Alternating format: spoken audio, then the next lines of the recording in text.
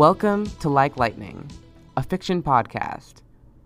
My name is Chris Hagedorn, and in this Monday's episode, I will be reading an original story titled The Genie's Lamp.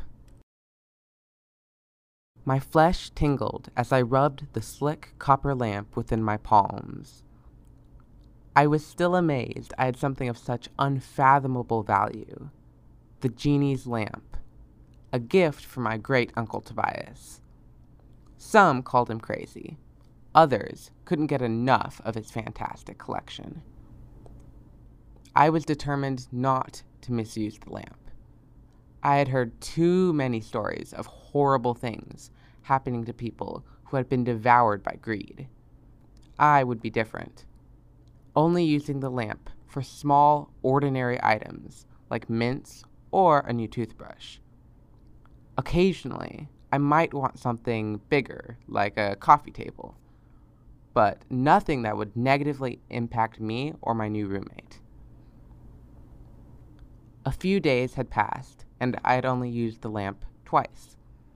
The first for a string of lights, and the second for a coffee maker. The glow from the string of LEDs helped illuminate the small dorm room. I didn't drink coffee. However, my roommate did, so hopefully he would use it. Then a week went by, then 2, then 3. I found it pleasing to know that I could replace anything that broke. I wouldn't have to worry about not having the right outfits, and I never once paid for meals.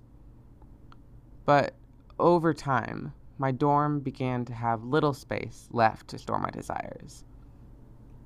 Nothing I owned had value, for in the blink of an eye, I could receive something new.